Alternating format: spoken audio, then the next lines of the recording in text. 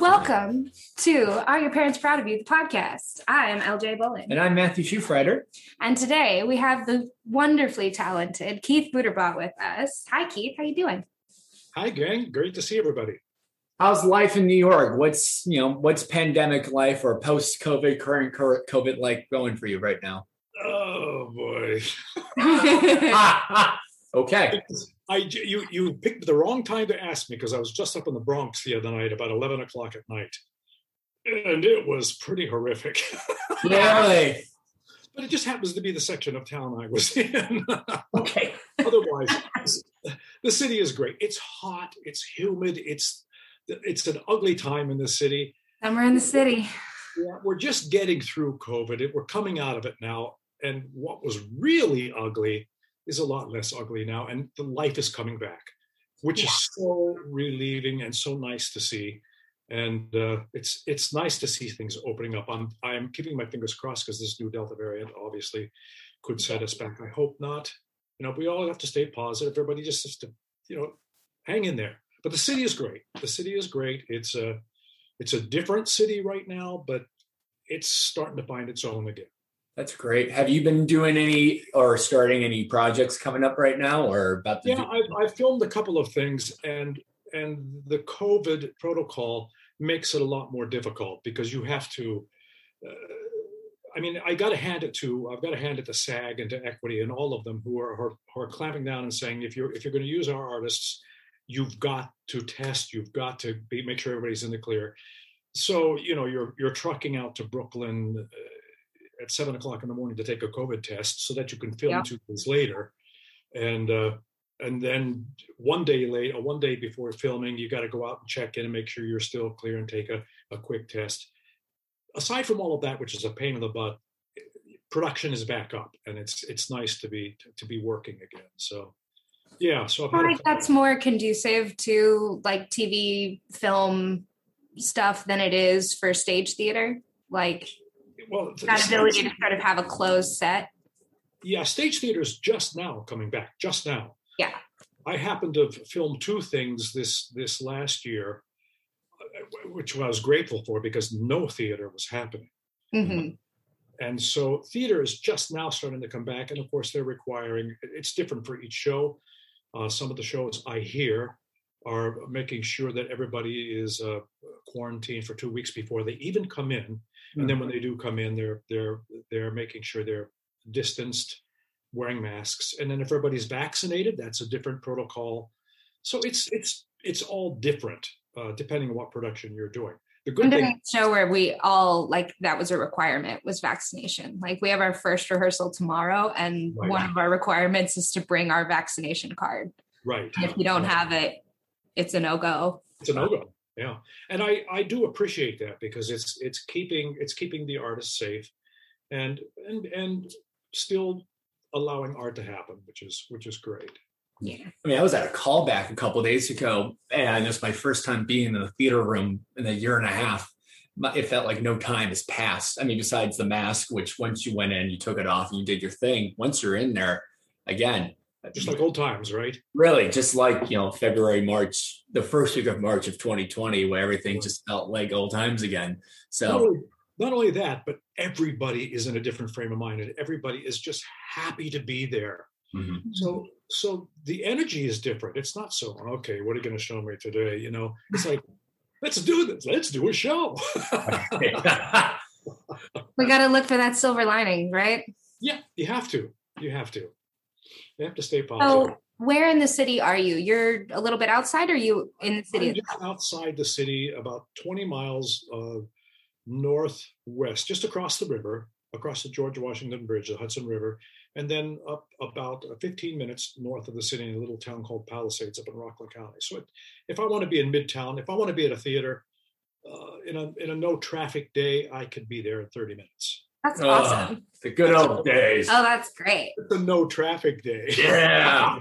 Which is and I bet you were thinking you're pretty smart for being outside of the city when things were actually in lockdown. Yeah, you got, I remember when and space to be. When I first moved here, it was very difficult for me because I was so used to being right in the center of the city and having my thumb on the pulse of things. And I got out here and I was like, oh my God, I'm going to go crazy. I thought I was in no man's land. We have deer, raccoons, skunks, and a backyard and a stream and all that. And I was like, oh my God, this is awful. And it took me about 3 to 6 months to realize it's great because of all that. And I could still be in the city when I need to be. And it's just a commute. That's all it is. So I mean, that was the one thing of the pandemic I looked forward to, was the easy commute to work was the best thing of them all. So I wasn't complaining that I only took 15 minutes as opposed to the 30 to 40. Is it amazing how that works? Yeah. So then once everything's slowly coming back, I know, right? Everything's slowly coming back. I'm like, well, it's time to fire up the podcast and the good old music playlist once again. So how is, wait a minute, you guys are Mountain Time. No, we're Central in Chicago. Okay. You're Chicago. Okay. Yeah. How did Chicago fare through all of this? Wow. It was kind of fits and starts. Yeah. Our local government sort of played it a little bit fast and loose with when they opened things up and how fast they opened things up. Right. So there was good things and not so great things. And, I feel like for the most part, we're pretty much back to quote unquote normal-ish. Yeah. I think people are still being cautious, or at least certain groups of people are still being cautious. And I feel like other groups of people are just kind of going full ham. Right. Like I can drive past Wrigleyville or Wrigley Field and I can on a Saturday night and I can see a full line for a bar. I can't because I would have an anxiety attack. Oh, I don't go in it. Let me clarify. No, I can't even drive by. No, I will drive by it and I'll be like, oh, okay. Now I know which people really hated the lockdown. Yeah. But I will also argue that no one was perfect during this. I mean, there was everyone had the flaws because this was just brand new for people. It's one of those things where everybody had to just step back, breathe, and be kind. Be kind, because everybody's got a story. Everybody's got something going on, and you've just got to embrace it and help everybody out. We're all in it together. Yeah. Speaking of together, let's talk about young Keith, because you grew up in Anchorage, Alaska, with your family, with the great outdoors. What were you like as a child? As a child, I don't know. Did you have brothers and sisters? Oh yeah. I've got one older brother and two younger twin sisters. We were just typical normal family. My parents went up to Alaska because they wanted to get away from Western Pennsylvania, and it was before it was a state. It was still a territory. Oh, wow. Okay. 1956, because it didn't become a state until technically, I was born in a territory, Born in the territory. Territory of Alaska. Mush on, you Malamutes. But I love it. So I spent, for the first 10 years of my life, that's where we were. And it was the great outdoors. It was Anchorage, Alaska was a city, but we were in the suburbs. And you asked me what was it like as a kid. Just a typical kid, liked to go outside and play with the moose and the bear and typical kid. Yeah, don't worry. After this, I'm gonna go play with my rabbit friends right by the garden as well. It's our local hangout spot. Yeah. But it was just typical four children family, all within 3 years of each other. So my siblings and I were all just around the same age. So we just all skied and skated and had a great time.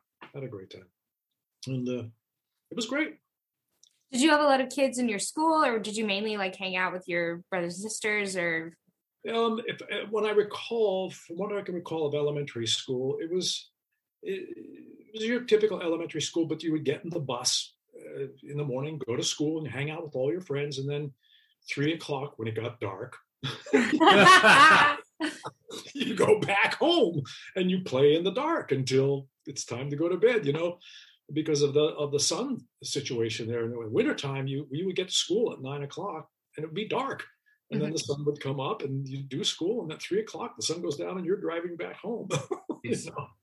So how old were you when you guys moved back to Pennsylvania? I was 10 when we moved back. Okay. So old enough to be like, ooh, this is different. Yeah. So moving back to Pennsylvania was a major culture shock for me because it was just a whole different lifestyle. First of all, the summers were longer. I mean, the winters were short. Winters were longer. No, the winter days were longer. Yes. And I mean, you come back to normalcy. And it was just a different vibe. You were in Western Pennsylvania. I was in a little town of 3,000 people, and everybody knew each other, and you just went out with your friends and hung out and played. In Alaska, it wasn't quite that way. You played with just your neighborhood buddies, 2 or 3 neighborhood buddies, and that's all you had. But in Pennsylvania, you had a whole school.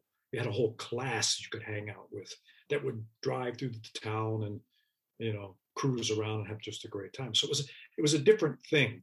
And it felt like a major culture shock when I came. Plus, it was hot. I was like, oh my God, it's 80 degrees. And it was the first time I ever heard thunder, because in Alaska, you never get thunderstorms. You just get rain. And you would see these deluge happen and water coming down the street. I remember at one point we all put on our bathing suits and laid in the gutter because there was water flowing. That was the most fascinating thing in the world. You invented the water park. Yeah. Neighborhood water park. Right. I'll come to your house for the block party. So that's what it was like to leave Alaska and then come down to the lower 48. And then that's in a sense really kind of my home, because those were my teenage years, and that's where you really develop as a child, I think. Were your parents like any artists? I mean, how did you even get involved in it? My mother really embraced the arts, and she really welcomed it in all of her children. She played the piano. There was one point that she wanted to be a concert pianist, but she always said her hands were too small. I'm like, no, it's because you didn't practice it. But she instilled a love of the arts. So my father loved jazz. So, I have vivid memories of my father taking me to see Stan Kenton when we were in Pennsylvania. My mother would take me to see Van Cliburn at the concert hall in Pittsburgh. We'd go to Pittsburgh. And so my parents were very artistic and loved music, and it was in the house all the time. So when it came to playing instruments, go for it. Be in the band, be in the choir, enjoy it, embrace it. And did your siblings play an instrument as well? I know you play the trumpet. Right. My siblings played a clarinet. My brother played drums, and my other sister, I don't think, because she was a twin, she didn't want to do what her other twin was doing, so she just said, "No, I'm not going to do that." Does anybody else sing like you? They all sang, but I'm the only one that really took it to the other level. So, yeah. So they're all musical. In fact, my one sister now, the one that didn't want to be a musician and said no to it, is now learning the violin. And go figure, one of the toughest instruments to play. She decides at the age of 50 she's going to learn to play the violin. I love that. I don't like the number, man. I love it too, Lindsay. I aspire to be a lifelong learner. Like, I feel like when you stop learning, you start dying. That's like You're absolutely right. You're mantra of mine. So the last time I was back in my hometown and I saw my sister, I was like, "Get the violin." And she was too embarrassed. Like, "Get it out. Please, I want to hear you." And I did. And she played, and we talked a little bit about theory, because she's like, "Well, what's the C major and minor?" So I started explaining some of that to her. And she was just digging it, man. It was great. I was like so proud of her for embracing that tough skill. And she's going for it. Like, yeah. That. Awesome. All right. So how young were you when you started playing trumpet? I would have been in 5th grade. So what is that? 13? 11, 12, I would think. Yeah, 12, 13. Yeah. Interestingly enough, I just got this. He was my high school band director. Wow. Oh my gosh. David Stuft. And he's down at Toccoa Falls, Georgia now. He actually hired me to come down and sing with the symphony orchestra down there a couple of years ago. But this gentleman doesn't realize the impact. Well, he does, because I've told him. Because if it weren't for him, I would have never become a trumpet player. I probably would have never become a musician. I would have never become a musician. And he is the one that inspired me to do that. And I have him to this day to thank for it. So that's his. It's still close. His 50th wedding anniversary. So I'm thinking about going down and celebrate with him and his wife, June. Oh, well, I think you just decided. Yeah, I think you have to. Did you know we're actually live right now and he's in the waiting room? Yeah. Come on in. Yeah, come on in, my friend. What kind of student were you with him? Were you like one of those like teacher's pets? Did it take you a while, or I worked hard for him. I worked hard and became first trumpet, but in Myersdale, Pennsylvania, that's not saying much. I was. Now that I look back on it, I was an awful, terrible trumpet player. Awful, and I didn't practice enough. No kid ever does. Any kid does. Well, I don't know. There's like two. But right. Other than that, no, there's enough. And I remember him getting angry at me sometimes for not putting the time in. And he said, "You could be so good if you," but I was like good enough to become first chair, and I was happy with that. And the rest of the time I was chasing girls, So, I bet you caught a fair few. No, not really. And that's the humble I like in you. I didn't. I was incredibly shy. I was very, very shy, and I didn't break out of that, I think, until my junior and senior year, maybe when I got into a rock band and became part of a rock band. Then things started opening up a little bit. Did you play rock trumpet? I would try to play the trumpet parts for Chicago tunes. Uh-huh. Okay. Things like that, wherever I could put them in, but it was awful. It was just terrible. Were you singing in the band too? I was the singer, yeah. Okay. So my idol was Alice Cooper. Oh, all right. I wanted to be the next Alice Cooper, by the way, whom I met just several years ago and correspond with now. Oh, that's so great. Yeah. I loved his performance in the Jesus Christ Superstar. Wasn't that amazing? Oh, he was so awesome. Hello, Jerusalem. Oh, it was so epic. When I met him the first time, I was telling him I was such a fan of his, and I said, I just listened to everything you would play, and I said, it would just piss my parents off. And he goes, "And did you ever tell your parents I was right?" I go, "You were right." Oh, that's great. Well, you know what? He is one of the most humble, kind, gentle stars, rock major star I've ever met. He's just so kind. He walked onto his tour bus. I'm sitting there waiting for him with a bunch of friends. And he walks in, he goes, "I'm such a nerd. I am such a nerd." And I'm like, "You're Alice Cooper." You're Alice Cooper. I personally ascribe to the belief that there is nothing more punk rock than a true nerd. Yes. Yeah, I agree. What is more counterculture than a nerd? Exactly.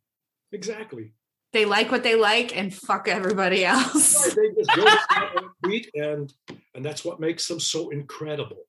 Mm-hmm. So incredible.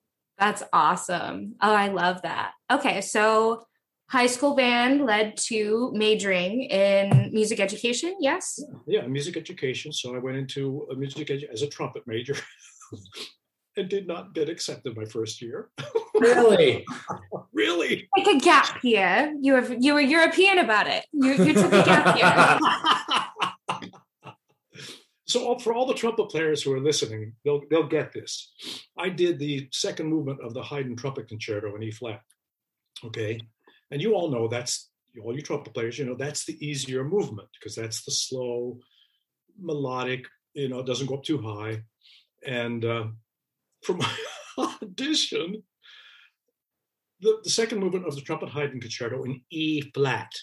So I went in and I was so nervous and unprepared that I played it in C. Uh-oh. Lindsay, you laugh. But that's what I did. And it was a disaster. They should have been impressed that you were able to transpose it. Right. So I played the E flat concerto in C and completely messed it up. And so I was not accepted. They took me into the school, obviously, but they said, you will not be in the music school. We'll let you re-audition next year. And they had a lot of problems with my embouchure, which was terrible. And they decided, for some reason, they took pity on me and said, we'll give you trumpet lessons. You can study with the trumpet teacher. And I worked my ass off for that first year. I just that lit a fire under you, huh? And I got in the second year. Had to re-audition and got in the second year. And then from that point, I was a trumpet major, but I was still a lousy player.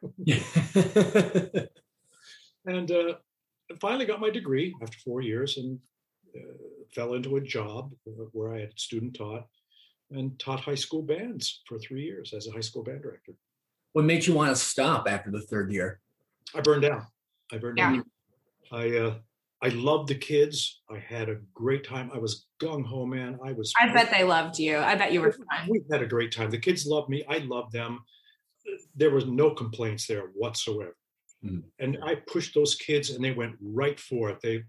We won awards. We had a great marching band. We had a great program going.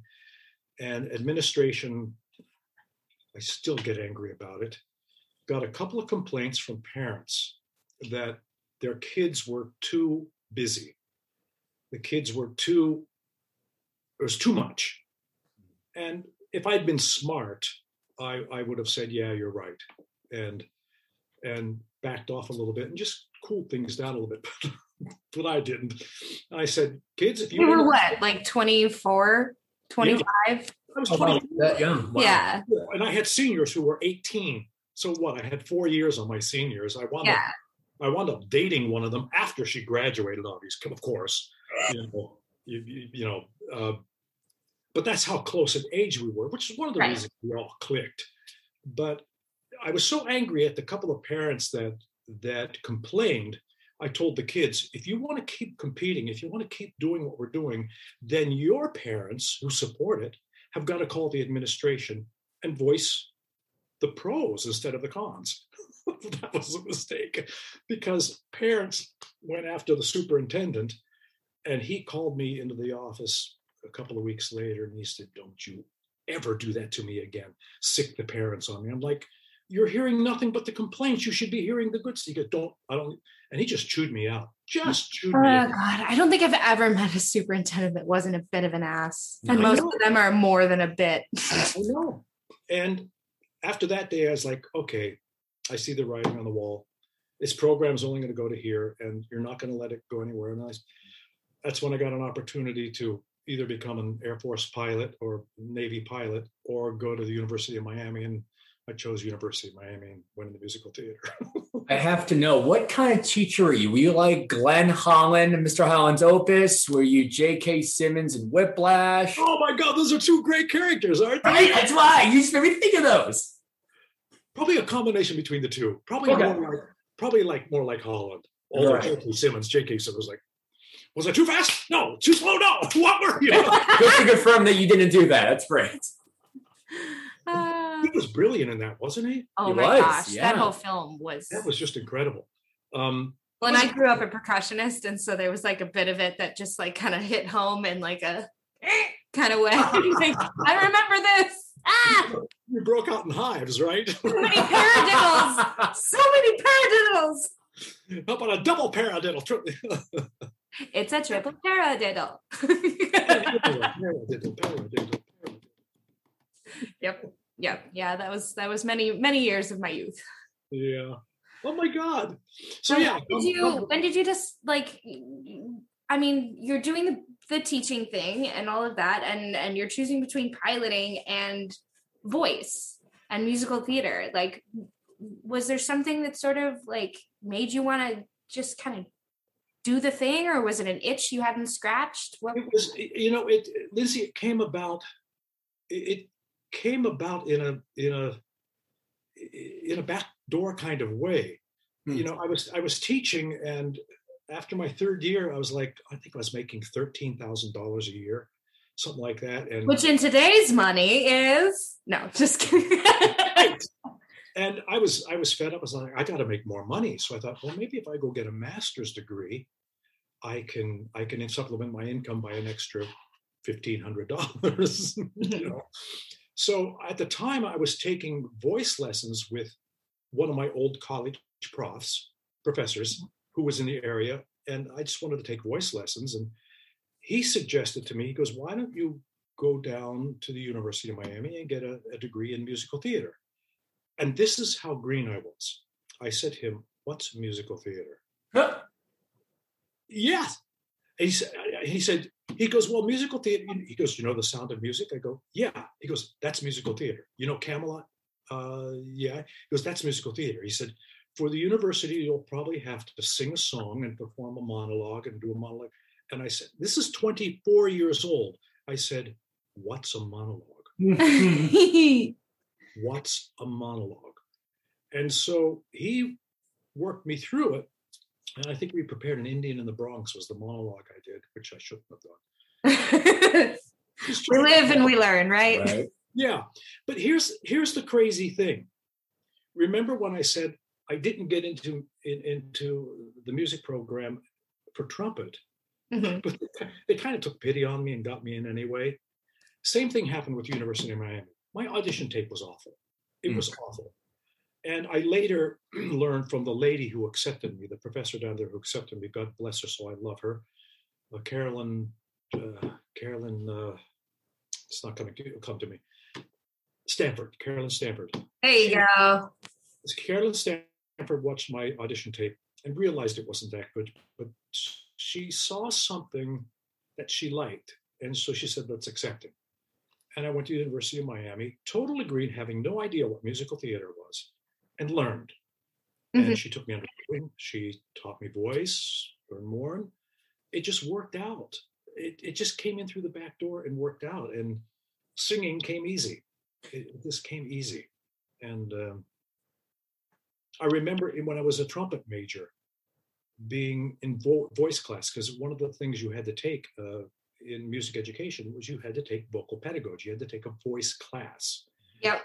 We would sit in voice class, all 15, 20 of us, and okay, Buddha, sing that line. I'd sing that line. I'd go, Maltena, sing that line. Fritchie, sing that line. And then he'd come in, Buddha, sing that line again. And I'd sing it. And he said, Moluten Lazic would say, "You should put down the trumpet. Put trumpet away and sing." I'm like, "No, I'm not giving up my baby. I'm not going to do it." But he was right. It just came naturally. Trumpet never did. Trumpet, I really work hard at it. Singing, I worked hard at it, but it just fell into place. So that's what happened. So things click in gear, and then you move out to New York.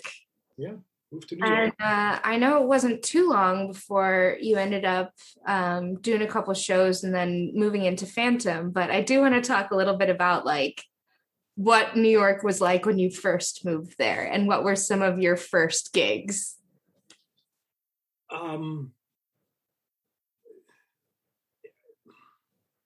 It was fantastic.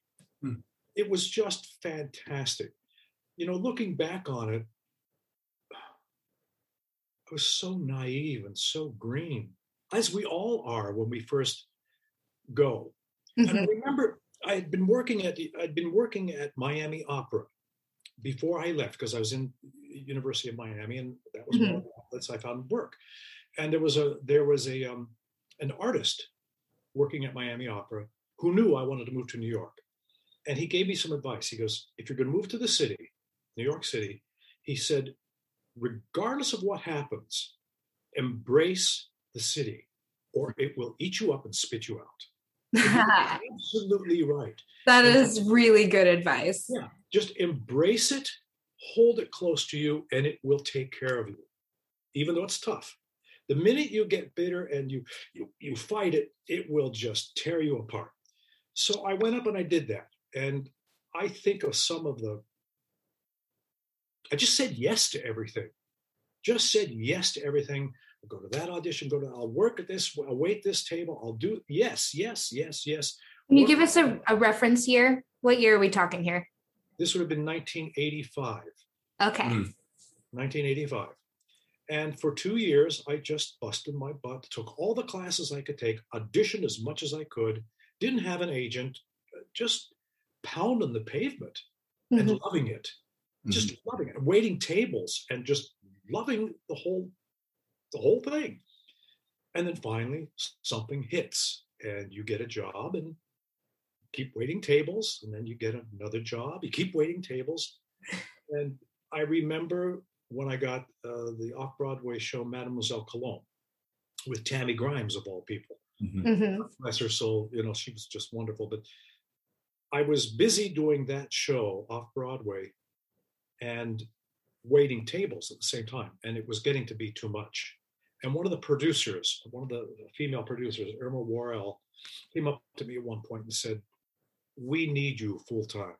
We need your full concentration." And I said, "I thought I was giving it to you." She goes, "You are, but we need all of your energy." And she goes, "So we're going to supplement your salary." Oh, wow. So that you can put the waiting tables away. I was like, "Oh my God, thank you." And they supplemented my weekly salary so that I could no longer wait tables and have the energy to put into the show. Another gift that came out of nowhere. Yeah, what a great producer. Right? Yeah, from a producer, from an independent producer. And I stayed in touch with Irma for years after that. And I've lost track of her and her husband now lately. It's been a long time, but it's just acts like that. People, the community that comes together and makes it possible. And that, of course, led to a gig with Boston Opera. And then, of course, Boston Opera led to Phantom. It all kind of happened at the same time. I remember Hal Prince came to see Mademoiselle Cologne, and he left notes for everybody. Because it was an incredible cast. All of them, most of them in Mademoiselle Cologne went on to become Broadway performers. Right. And I remember a lot of my colleagues in that show saying, "I got a note from Hal Prince. He sent a note. It came to, and he just loved my performance." And I never got one. I never got a note from Hal Prince. I was like, "Oh, great. I just blew it, And then I got a call to go audition for Phantom. And what I didn't realize at the time was Hal had already cast me. It was just a protocol. Hal had seen me in Mademoiselle Cologne. I'm sure what happened was he said to Ruth, the names aren't coming, she's passed away since, but I'm sure he said to the stage management, "Audition the guy, just audition him." And I went and auditioned, and that day, they said, "Would you have a problem swinging the show?" And I looked, I said, "What's that mean?" And they said, you would be a part of the cast, and you would be covering many different men's roles, all of the men's tracks. I was like, "Oh, are you hiring?" It's like, is that an offer? Yes. I was like, "Oh, yes, of course. That's right, Matt." It was like, I was trying to be cool.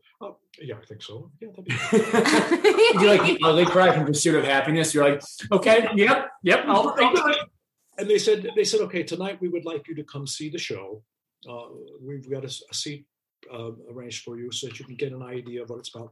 But yes, we'll put you on contract." And I was like, "Oh my God." And then that night, I went and saw the show for the first time. And I was like, "Holy shit, I'm going to be a part of this." And it was only 1 month after it had opened. It was still the original cast. Oh, wow. Yeah. And I still, to this day, I consider myself part of the original cast. They don't, because I wasn't. I know those guys. No, you don't. Oh my God, I love that. Once again, through the back door. I wasn't part of the original cast, but I kind of was. And meeting Sarah Brightman and Michael Crawford and just becoming part of the family, it was a dream come true. Do you remember the first role you went on for? Oh yeah. Yeah. Yeah. It was I was covering Monsieur Rayet, the repetiteur. That was the first role I went in for. And I was just nervous. They prepare you so well. And I got through the show, and I got through it. And then the very last scene, that particular track, you had to be one of the guys way up on the portcullis who climbs down. All the music up, and you're up in the cages looking through the portcullis. And while you're up there waiting, the audience can't see you, but you can see the entire audience. And you have about 5 minutes just to sit there and wait. And that's when it hit. And I was like, and I'm almost in tears now because it was surreal. I looked out through those lights and saw the audience, and I looked beside me, and I was like, oh my God, I'm actually doing it. I'm in this show on Broadway, my first performance. Okay, time to climb down. And then it slipped away, but Lindsay, I'll never forget it. I'll just never forget it. It was one of those moments that it was just terrific. Did your parents see the show? They did. My father passed many years before that, so he never even got to see me as a performer. He only knew me as a high school band director. But my mother saw the show many times and followed my career and became my biggest fan.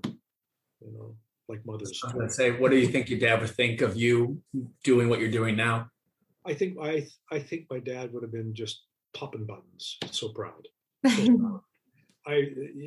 You wonder, and this is what your show is about. This is what the podcast is about. How do family embrace this career path you've taken?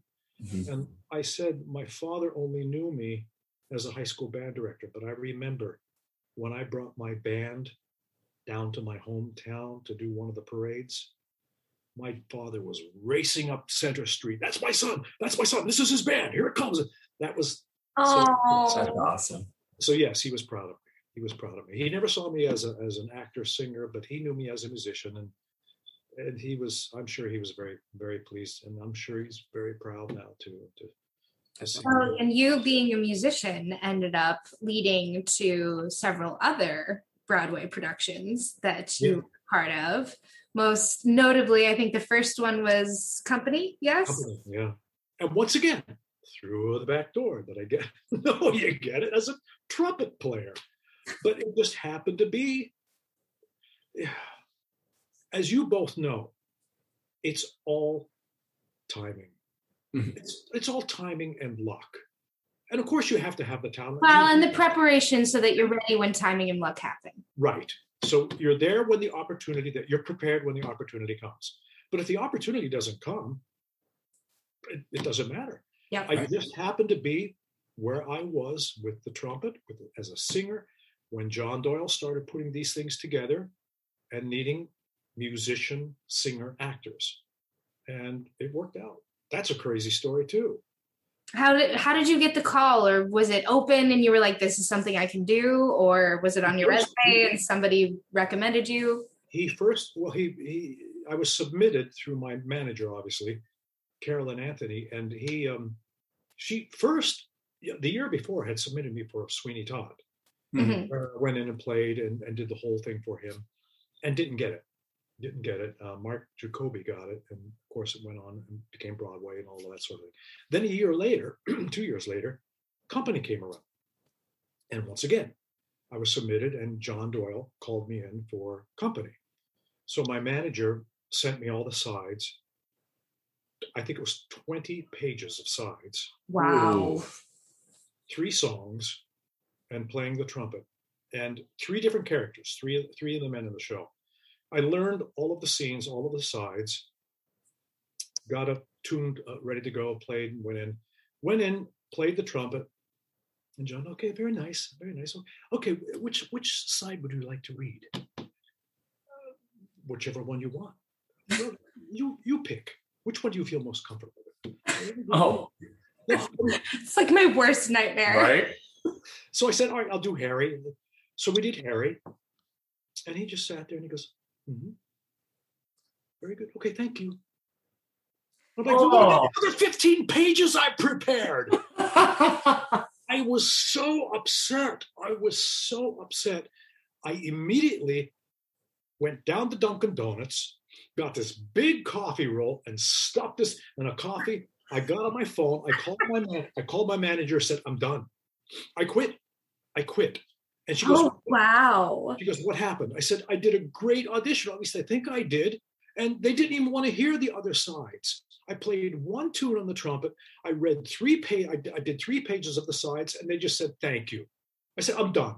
I've had it," because it had been a dry spell. It had been a dry spell before that. Right. She goes, "Hang on a second. I'm getting a phone call." And she came back and she goes, "What did you do?" She goes, "Did you piss them off?" I go, "No, I didn't piss them off." I said, I was a complete gentleman. It all went well. She goes, "Well, they're on the other line right now." She goes, "So you've got to tell me what happened." I said, "Carolyn, honestly, it was a good audition. They just didn't ask for all the material." And she goes, "Well, I don't know what you did." She goes, "But they just made you an offer." I'm like, "Fuck." I'm sorry. You can swear. You're fine. Go for it. This guy's eyes like, "Fuck you for doing that." She goes, she went, "Ha ha ha, they just offered the role to you." I'm like, "Oh, why did you do that to me?" Wow. So that quickly. That's insane. You were still in the Dunkin' Donuts. Yeah. Yeah. And then she says to me, "I guess you don't want to quit." Oh my gosh. Talk about highs and lows. Amazing. Now that is true. That is a true story. Right. That's how up and down this crazy business is.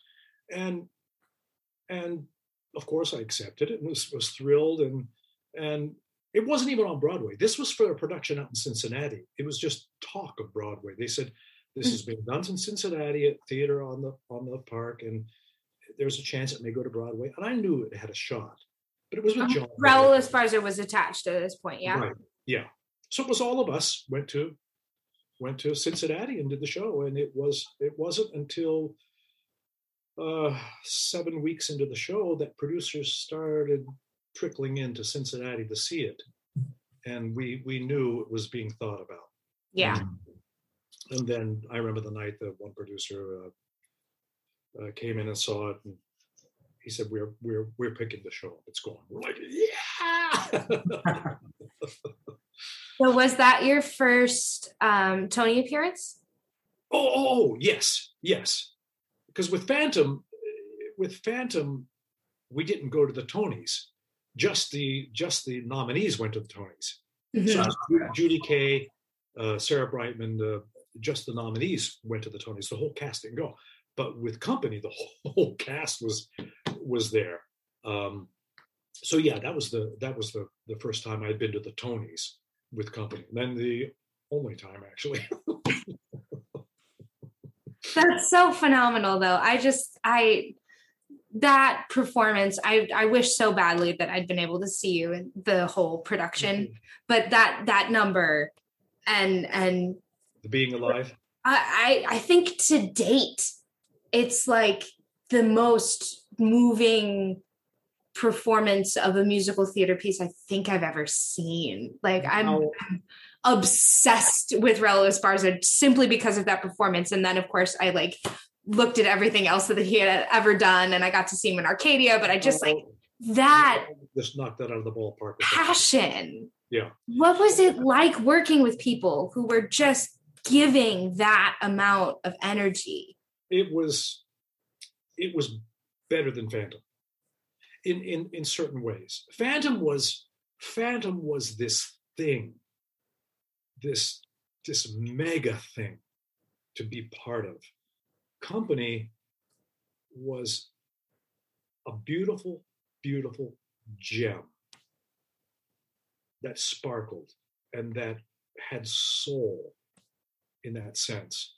And it was, you said, what was it like? Everybody in that company it was an ensemble show. It was an ensemble piece. It's one of the reasons we were upset at the Tonys that they didn't bring the entire cast on stage, because we are an ensemble, mm-hmm. but they didn't want to spend the money. It was a financial thing. So they decided to have Raul just go to the piano and do it as he did it, which was fine. It all worked out. But an interesting story, and I don't think Raul would be upset with me sharing this. He was nominated, obviously, for the Tony, and he didn't win it. He lost it to. Was absolutely robbed. Sorry, that's my personal opinion, and actually, I'm not even sorry about it because he was fucking robbed. So it's interesting you should say that because he didn't win, and we all thought he would. But who knows how all that happens and why it happens? It just happens. So the Tonys are that Monday night, obviously. Tuesday we have a show. So Raoul has to walk into the theater, kind of tail between his, legs. I didn't win, and he got to the finale that night, and we played that show Tuesday night after the Tonys. I thought that was probably your best performance ever. It was one of the incredible ones, and Raoul did Being Alive, and he pulled out the stops. He was so raw. Mm-hmm. It was so raw from the previous night that it just all came out. Just all came out. Mm. And he went, Being Alive. And then the lights went down. And the crowd went nuts. Mm-hmm. And they wouldn't let him leave the stage. He just had to sit there and hold it. And then he came off the stage and he was like, just weeping. It was so cathartic. He wasn't weeping because he was in character. He was weeping because it all had just overwhelmed him. Yeah. Yeah. The night before, and the show, and the hurt. And I remember him talking to Stephen Sondheim. And Raoul told me later, he said he told the story to Stephen Sondheim. And Sondheim, well, yeah, get used to it. Happened to me with, and I forget what show it was. Sondheim didn't get any recognition for it. And he goes, yeah, that's the way it goes. Because I'll never forget it. Never forget it. But I think that's just the beauty of it all. It's so raw sometimes. And that's the beauty of live theater, which you don't get with film and TV so much, and why I hope live theater just continues and continues and continues. Well, speaking of raw, I also realized you are also a writer. Yes. You wrote this screenplay called Conduit. How did you get into writing, first of all? I got into it. Oh, is it right there? Is this the script? I love it. That's it. That's the story. Hey! It's a story. It's a story that way back I wanted to tell, and it took me 20 years to do it. But I just part of it is you want to write a role for yourself. Yeah. Which is what everybody does when they write a screenplay. But 20 years later, I'm too old for the role that I wanted to do. So I want to do the other role now. So it's just a story I wanted to tell, and it's done. It's written. It's so hard to get it read, to get it in the hands of the right people. It's just a process, and I've submitted to Sundance. I'm waiting to hear from Sundance about it. I would love to go out to Sundance and workshop it and tweak it a little bit more, and do with it what needs to be done. Fingers crossed. Thank you. But it's the story of the most cynical girl on the planet Earth who decides to go back in time and sabotage the greatest lie ever perpetrated on mankind. And as far as she's concerned, that lie is religion. So she's going to go back and stop the crucifixion from happening. And, did you follow me? Like what? What? Did what? No, I'm joking. That sounds like me. And so that's the story. She goes back in time to avenge what she considers is a big lie. It's a lie that killed her father. And she's going to go back and change things. And I always thought, if you could go back in time, when would you go? Well, some people say, well, I'd go back in time to the grassy knoll to see if there was anybody really on the grassy knoll that shot Kennedy. Other people would say, no, I'd go back in time to see what really happened to Jimmy Hoffa. Was it? I go back in time to the 20s so I could be a vaudeville star. There you go. Have a lot of drinks and a lot of sex. That is exactly what I would do. But I always thought it would be fun to go back to 33 AD and meet this dude named Christ and say, yo, are you really say you are? And come on, give me the scoop on this. Come on, and what would unfold? What would happen if you actually were able to do that? I love it. That's awesome. I think it's great. I want to go to the 1960s and tell people all about John Hamm and how good he is as Don Draper. And they'd be like, who? And like, exactly. Yeah.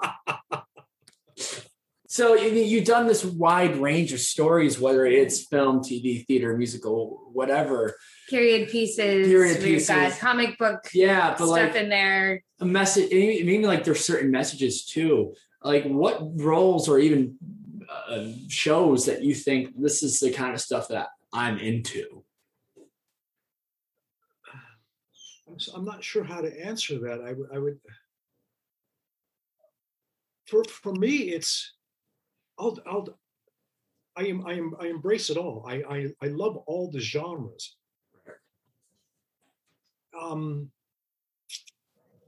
Do I prefer one over the other? Not really, because they all offer their own little sparkle. Mm-hmm. Working on Joker was wow.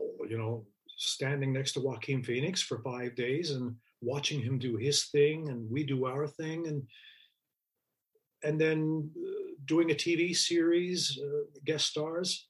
It's all different.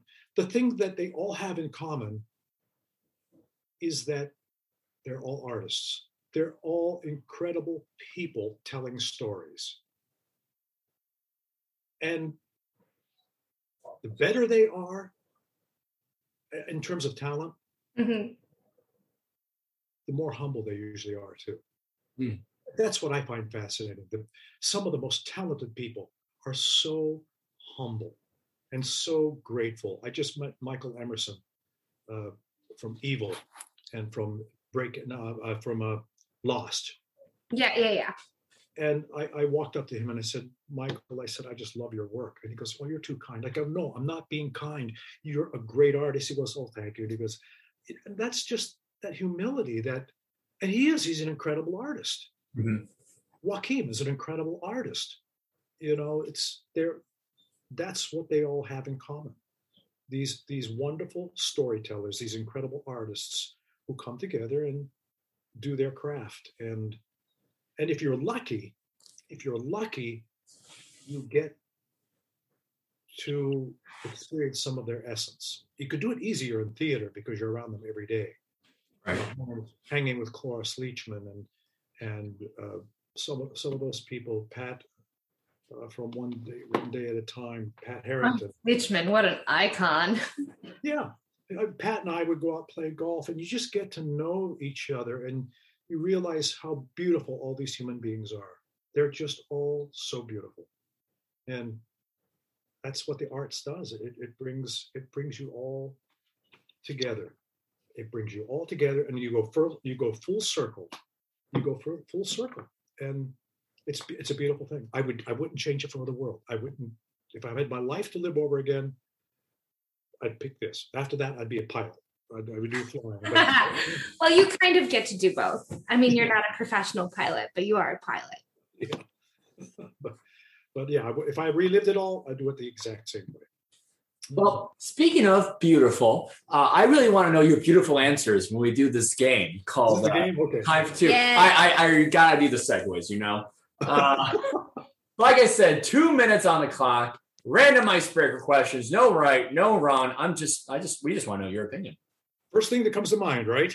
Yep. First thing that comes into your head. Oh boy, look out. All right. You want to start? Yeah. All right. Are you ready? I'm ready. Here we go. 3, 2, 1, go. Beatles or the Stones? Stones. What did you have for breakfast? Donut. Which would you rather, a stub toe or a hit funny bone? Funny bone. Did you suck your thumb as a child? Nope. Tap or ballet? Talked other things, but not much of them, I thought.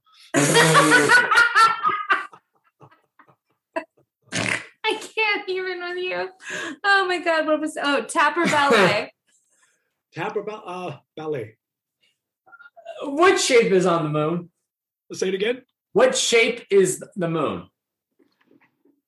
Circle. Microphones, good or evil? Great. Is there an eye in the sky? Beats me. How much wood could a woodchuck chuck if a woodchuck could chuck wood? A lot. Is Alex Trebek the greatest game show host of all time? Yes. What is your favorite record? Alice Cooper's $1 Billion Babies. Nice. Favorite president? Eisenhower, for some reason. Ooh. Yes or no? Socks with sandals. Sandals. How much malarkey is a bunch of malarkey? It's a lot of bullshit, man. What's the best plane? A Cessna 180. Ooh, my uncle. Oh, no. Cessna 210. Cessna 210. What is your favorite smell?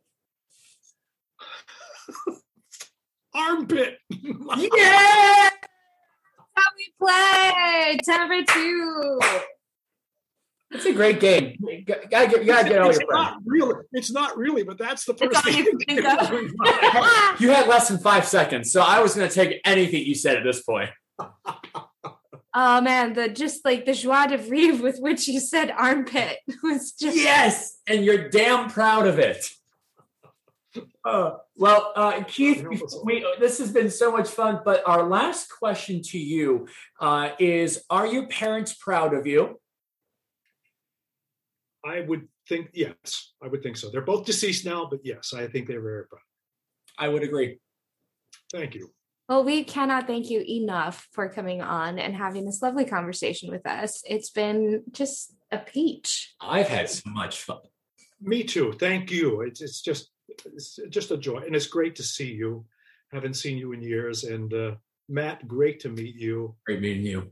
It's a wonderful thing you're doing. This podcast is wonderful. My goodness. Actor, writer, pilot, father, all-around Renaissance man. Keith. He just kind of leaves a mark on your soul, doesn't he? Yeah, I'm still trying to figure out where that mark is on my soul. It's somewhere in the North Hemisphere. I liked him. He's just a charming man. Like, he's somebody that you would want to go on like a backpacking trip with. I was just going to say, I want to grab my backpack with him and just go hiking. Yeah. With no end in sight, just to hear the stories. And he just likes to listen to what we have to say as well. Plus, we didn't actually make him sing, but he sings so pretty. I bet he would sing so pretty around a fire, like a campfire. Let's just put him in the Sound of Music. What are we doing here? Let's go to New York. Well, all right, folks. We've now found a new career path. And we're canceled. Good night. Just kidding. Nope. We will be back next week. And we have the wonderful Simon Price, the current Red Wiggle. Yeah, it's gonna be a doozy, mate. You remember when we had Anthony Wiggle on when we first started? Now it's Simon's turn. Simon is up to be promoting some new albums that the Wiggles are be creating for infants for during their nap time. So please don't fall asleep during this interview, because it's gonna be a lot of fun. Yeah, and all those with little kiddos in your lives, yours or others, take a listen. Yeah, Rocked by a Bear. Speaking of listening, you should listen up, because we are going to promote our social media. Oh, accounts. that's right. Yeah. You can follow us on Instagram. I don't know if you knew this before, but our handle is @ParentsProudPodcast. And listen up. As I'm talking, that was mean. I'm so sorry. You can email us at not at parentsproud. It's just parentsproudpodcast@gmail.com. Again, you got your ats backwards. I got my ats backwards. Where's the at in my ats right now? All right, folks, we're on a doozy, so we're going to end the show like that. I'm Matt Shoofrider. I'm LJ Bullen. We'll see you next time. Ciao.